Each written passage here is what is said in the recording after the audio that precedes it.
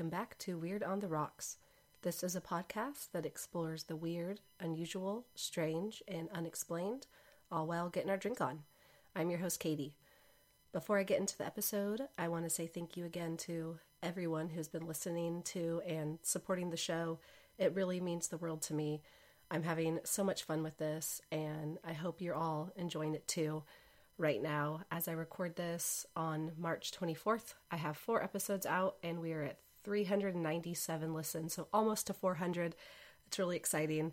I know it's not all about the numbers, and those numbers are very abysmal compared to a lot of other podcasts, but it's really fun seeing the numbers go up, and I'm just having a great time with it. I want to read an iTunes review real quick. This one is from Sandy Tufts, she actually has her own podcast called Meet My Ghost. Sandy says, "Cool concept and interesting stories. Great listen. Keep it coming." Thank you, Sandy. That really means a lot, especially from a fellow podcaster. If you guys want to support the podcast, please subscribe in whatever app you're listening on, rate and review on iTunes, and follow me on Facebook or Instagram at Weird on the Rocks Podcast, or visit my website at www.weirdontheRocks.weebly.com. So I am really excited about today's episode. It is going to be the start of a 3-part series covering the Zodiac Killer. The Zodiac Killer is one of the most well-known American serial killers. I've talked to some friends who aren't into true crime at all, and most of them have heard of him. I don't know if I would say the Zodiac is my favorite serial killer, because that sounds kind of weird to some people, but he's definitely the most interesting and intriguing serial killer to me. And if you're into true crime like I am, that probably doesn't sound weird to you at all. I watched the David Fincher film Zodiac when it came out in 2007, and I remember feeling really creeped out and on edge about the fact that this guy was never caught. I remember saying to my friends, this guy might still be out there. And because the killings took place in the Bay Area, which is about 5 hours from where I live in Eureka, I remember kind of fixating on the idea that he could live here and that maybe I've even seen him without knowing it. Even to this day, when I go camping or out in the woods, I feel like maybe he's out there, as weird as that sounds. Even before I started a podcast, I spent a lot of my free time researching the Zodiac. I've kind of nerded out on it. I've watched a lot of documentaries and read a lot of books and kind of got sucked into the black hole that is Reddit. And I really love hearing other people's thoughts and theories on this case. It's never ending. The more I look, the more information I find. I even visited the exact location of one of the Zodiac murders in San Francisco last year, and that was really cool to see the exact place it happened, stand on the street, look at the homes.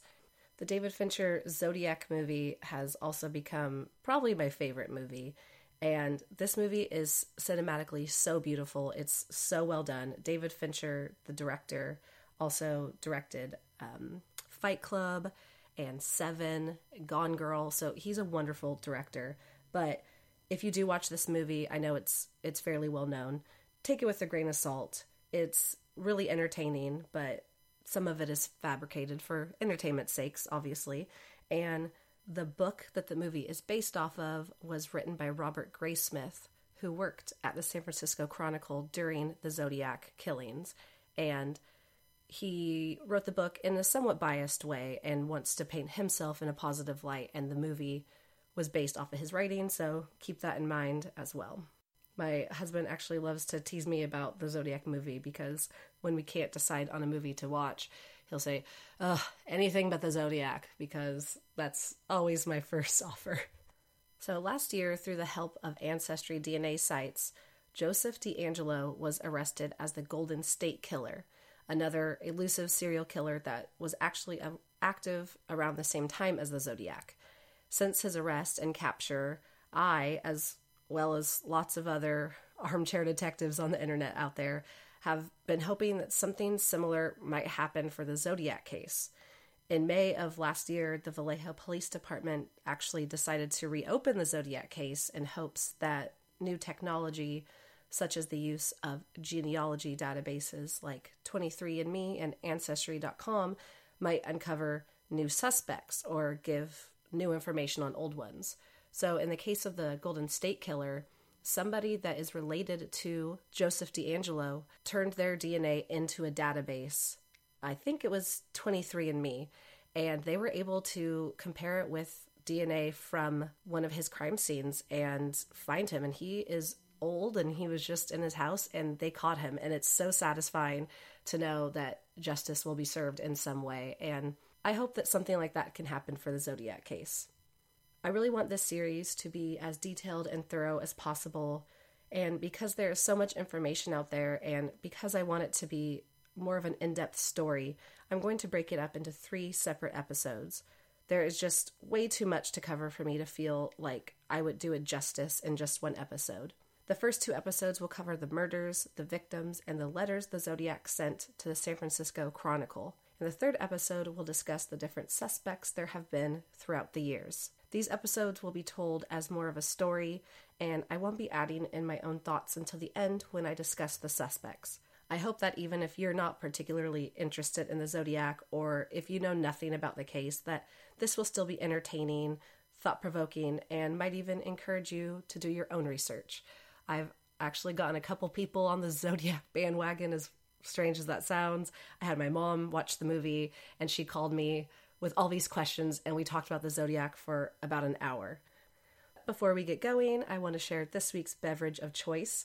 In honor of the David Fincher Zodiac movie, I'm drinking an Aqua Velva. In the movie, this is the drink of choice of cartoonist Robert Graysmith, played by the dreamy Jake Gyllenhaal. Ugh, I love him. Robert Graysmith supposedly was kind of a square, and his colleagues referred to him as Boy Scout. And because he didn't drink much, he liked really sweet drinks. So the Aqua Velva consists of vodka, gin, lemon lime soda, and blue curacao. It's called Aqua Velva because it is bright blue due to the blue curacao, and it resembles the aftershave of the same name. It's actually really pretty and very tropical looking, and tastes kind of like orange soda. I didn't know that blue curacao was an orange liqueur, but it's really good, and it's still strong because it has vodka and gin in it. This drink is right up my alley because I love sweet drinks, and I'm also one of those rare weirdos who loves gin. I could take shots of gin. I know some of you are probably puking in your mouths right now just thinking about that, but I love it. I'll be putting up a picture of the drink and the ingredients on all my social platforms for you to see. All right, well, let's get into it. Cheers, and let's get weird.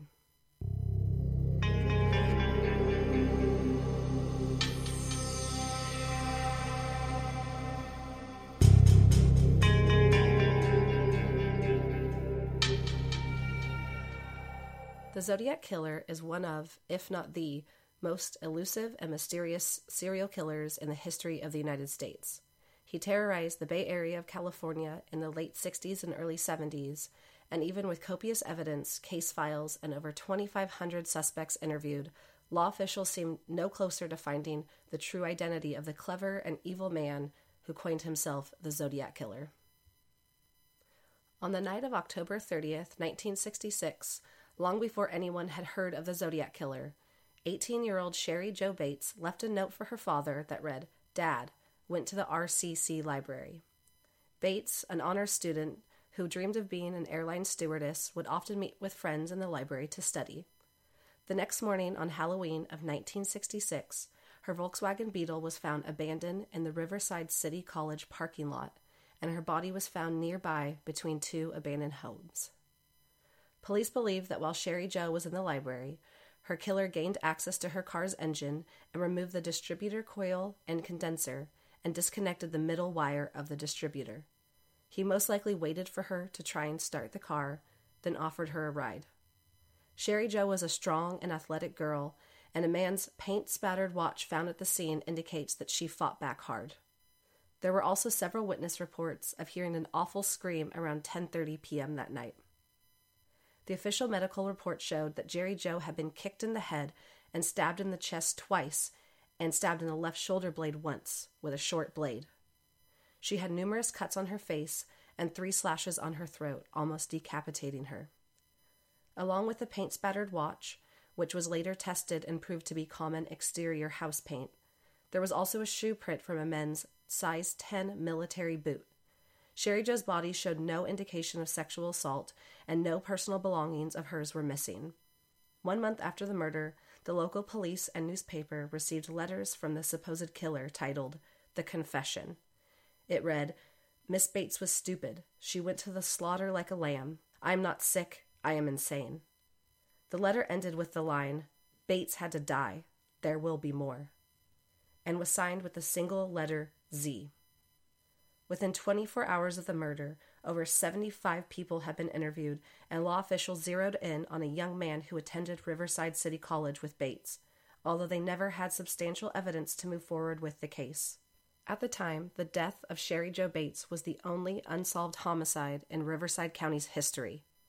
It would be 2 more years before law officials connected her death to the Zodiac.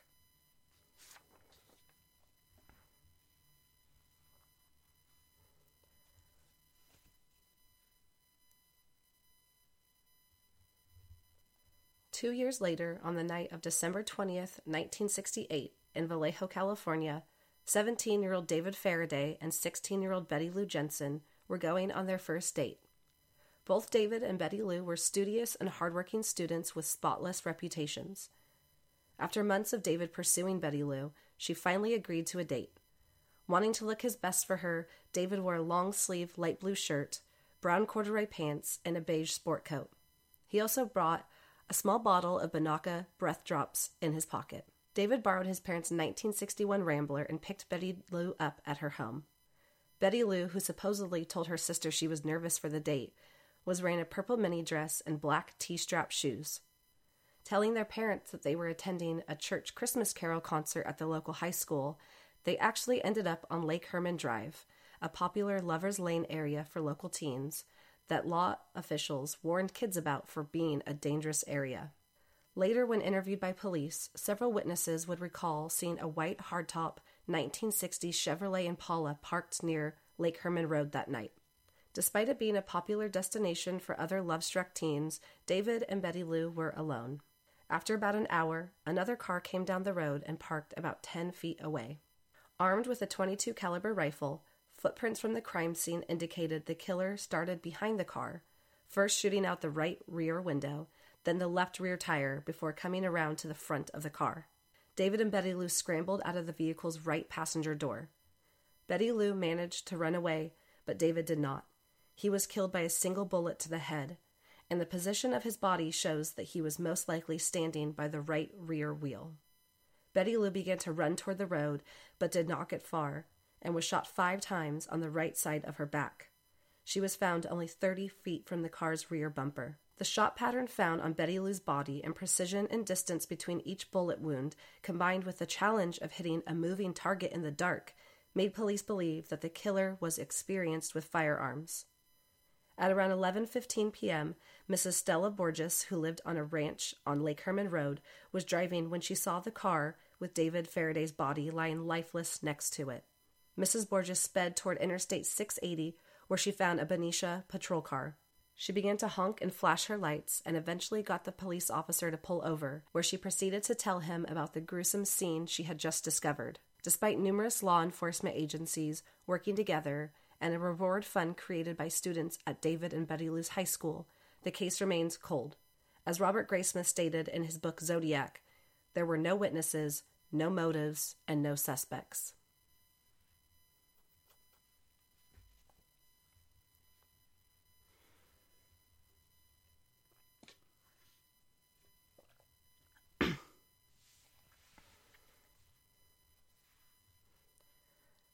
Darlene Ferrin, a pretty, outgoing 22-year-old who was the mother to a baby girl, had been telling friends that she was scared of somebody for several months. Darlene was a waitress at Terry's restaurant and was very popular with the male customers.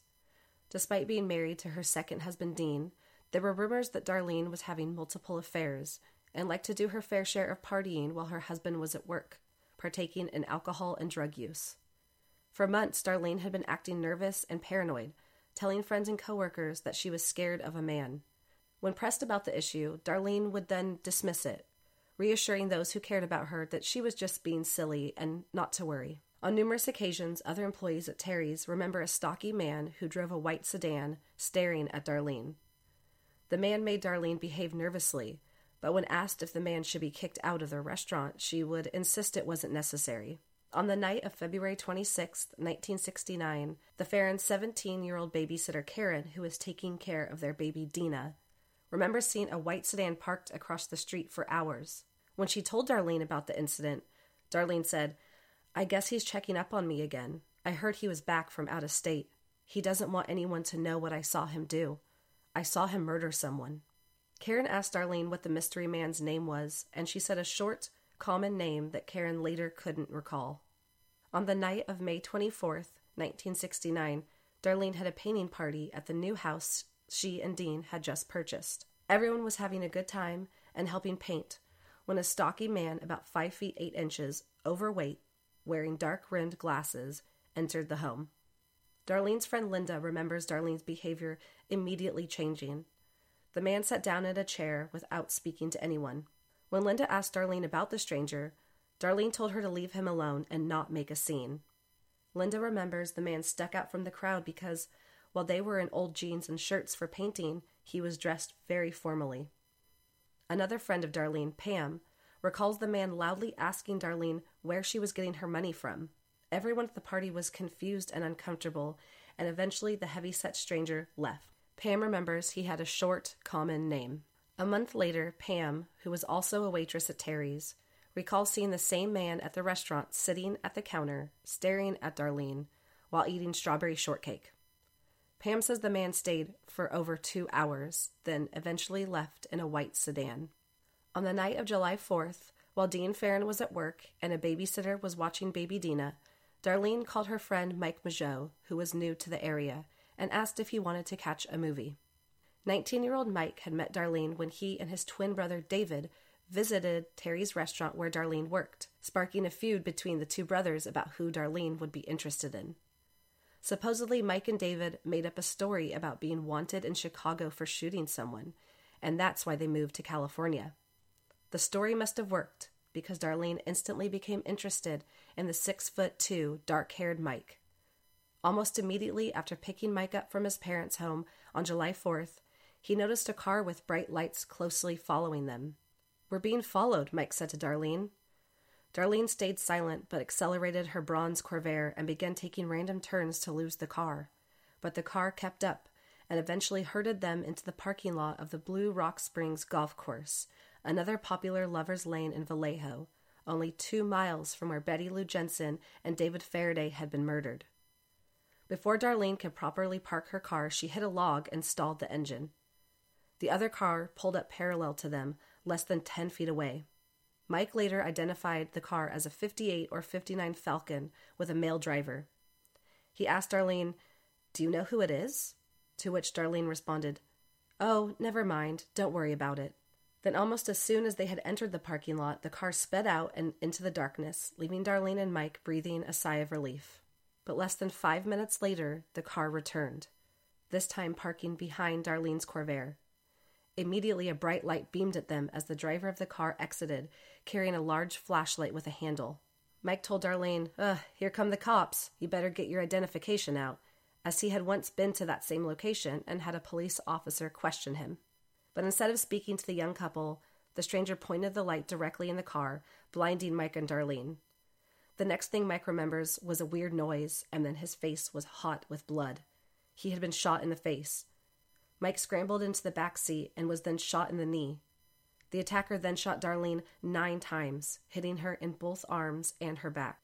Mike Mageau would later tell police he believes the gun had a silencer on it because the sound was muffled. The man turned and walked away when Mike let out a loud cry of agony. The attacker stopped and slowly turned around, and for the first time, Mike was able to see the profile of his face. He described him as stocky, with a very large face. He was not wearing glasses and seemed to be between 26 and 30 years old. Hair that was worn in a military crew-cut style, was about 5'8" inches tall, and was wearing a windbreaker. The stranger came closer, leaned into the Corvair's window and shot Mike and Darlene 2 more times before walking away. Mike opened the door and fell out into the dirt. His entire jawbone and tongue had been ripped apart, and he couldn't call out for help. Almost 30 minutes later, a car of teenagers, looking for a place to set off 4th of July fireworks, drove upon the scene. They continued to drive through the parking lot when they heard a muffled scream and stopped to see Mike Mageau on the ground. All 3 exited their vehicle and came to his aid. "Are you all right?" they asked. "I'm shot," Mike was able to stammer out. "And the girl's shot too. Get a doc."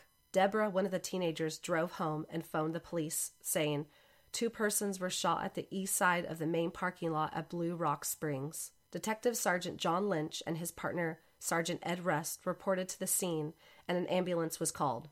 "Mageau was really in great pain," said Lynch. As Rust and Lynch assisted Mike, they noticed something odd. On a hot July night, he was wearing 3 pairs of pants, 3 sweaters, a long-sleeve shirt, and a t-shirt. Both officers recognized Darlene, who was lying in the front seat. "Lots of cops knew her and used to stop in at the coffee shop out there where she worked," said Lynch. "But I never talked to her. In fact, her family lives just down the street from my house. She liked to run in the ocean. She'd take off her shoes and stockings and just run through the surf. She dated a lot of officers. Apparently she was the type of person who liked policemen."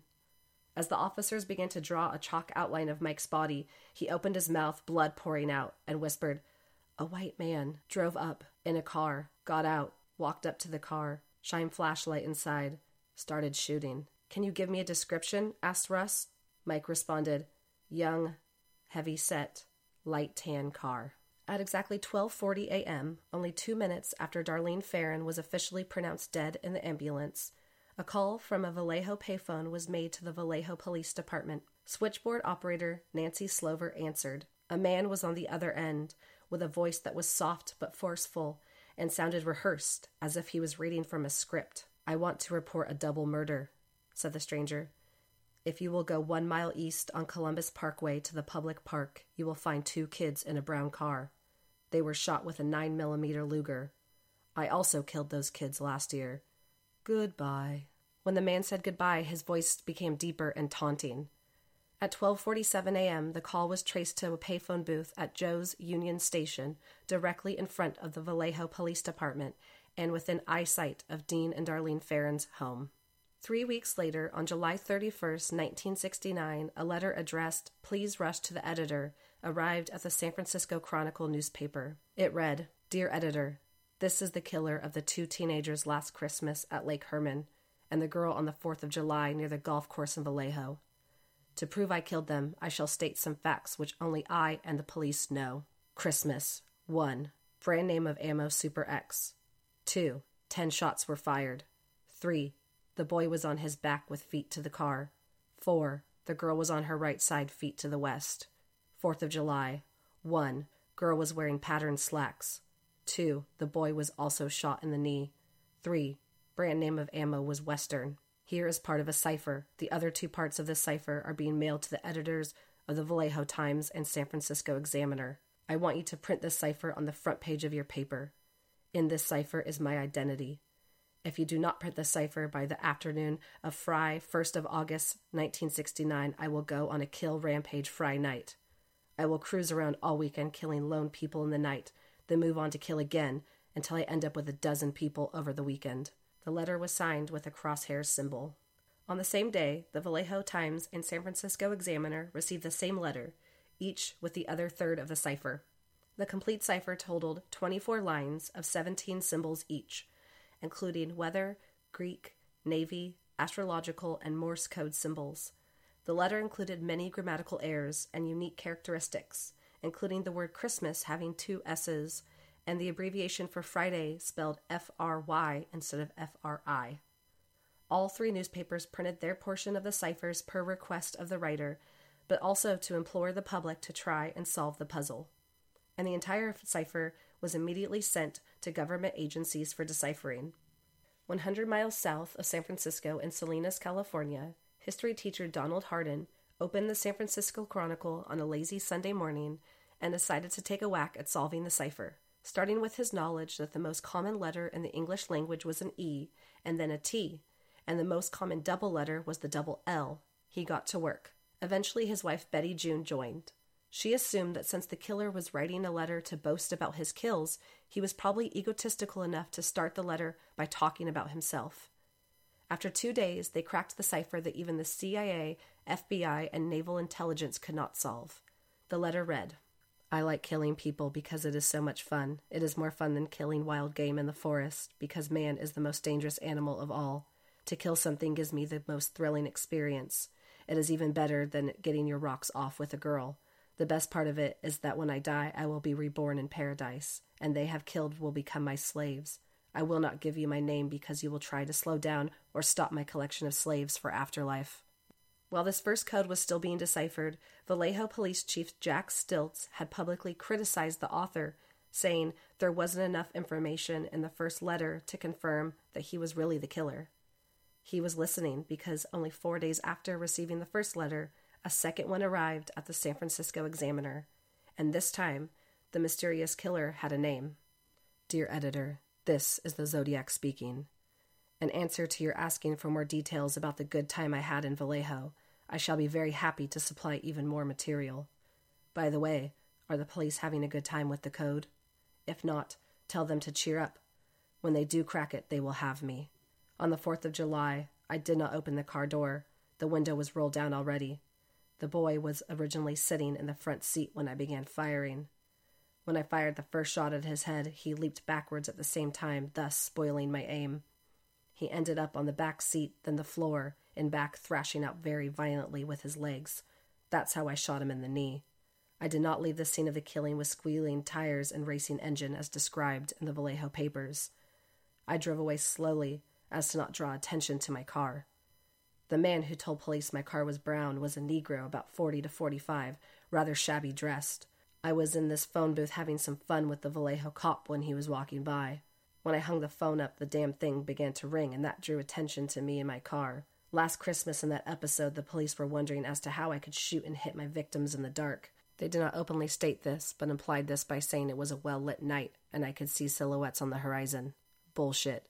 That area is surrounded by high hills and trees. What I did was tape a small pencil flashlight to the barrel of my gun. If you notice, in the center of the beam of light, if you aim at a wall or ceiling, you will see a black or dark spot in the center of the circle, about 3 to 6 inches across. When taped to a gun barrel, the bullet will strike exactly in the center of the black dot in the light. The letter ended with the same crosshairs symbol.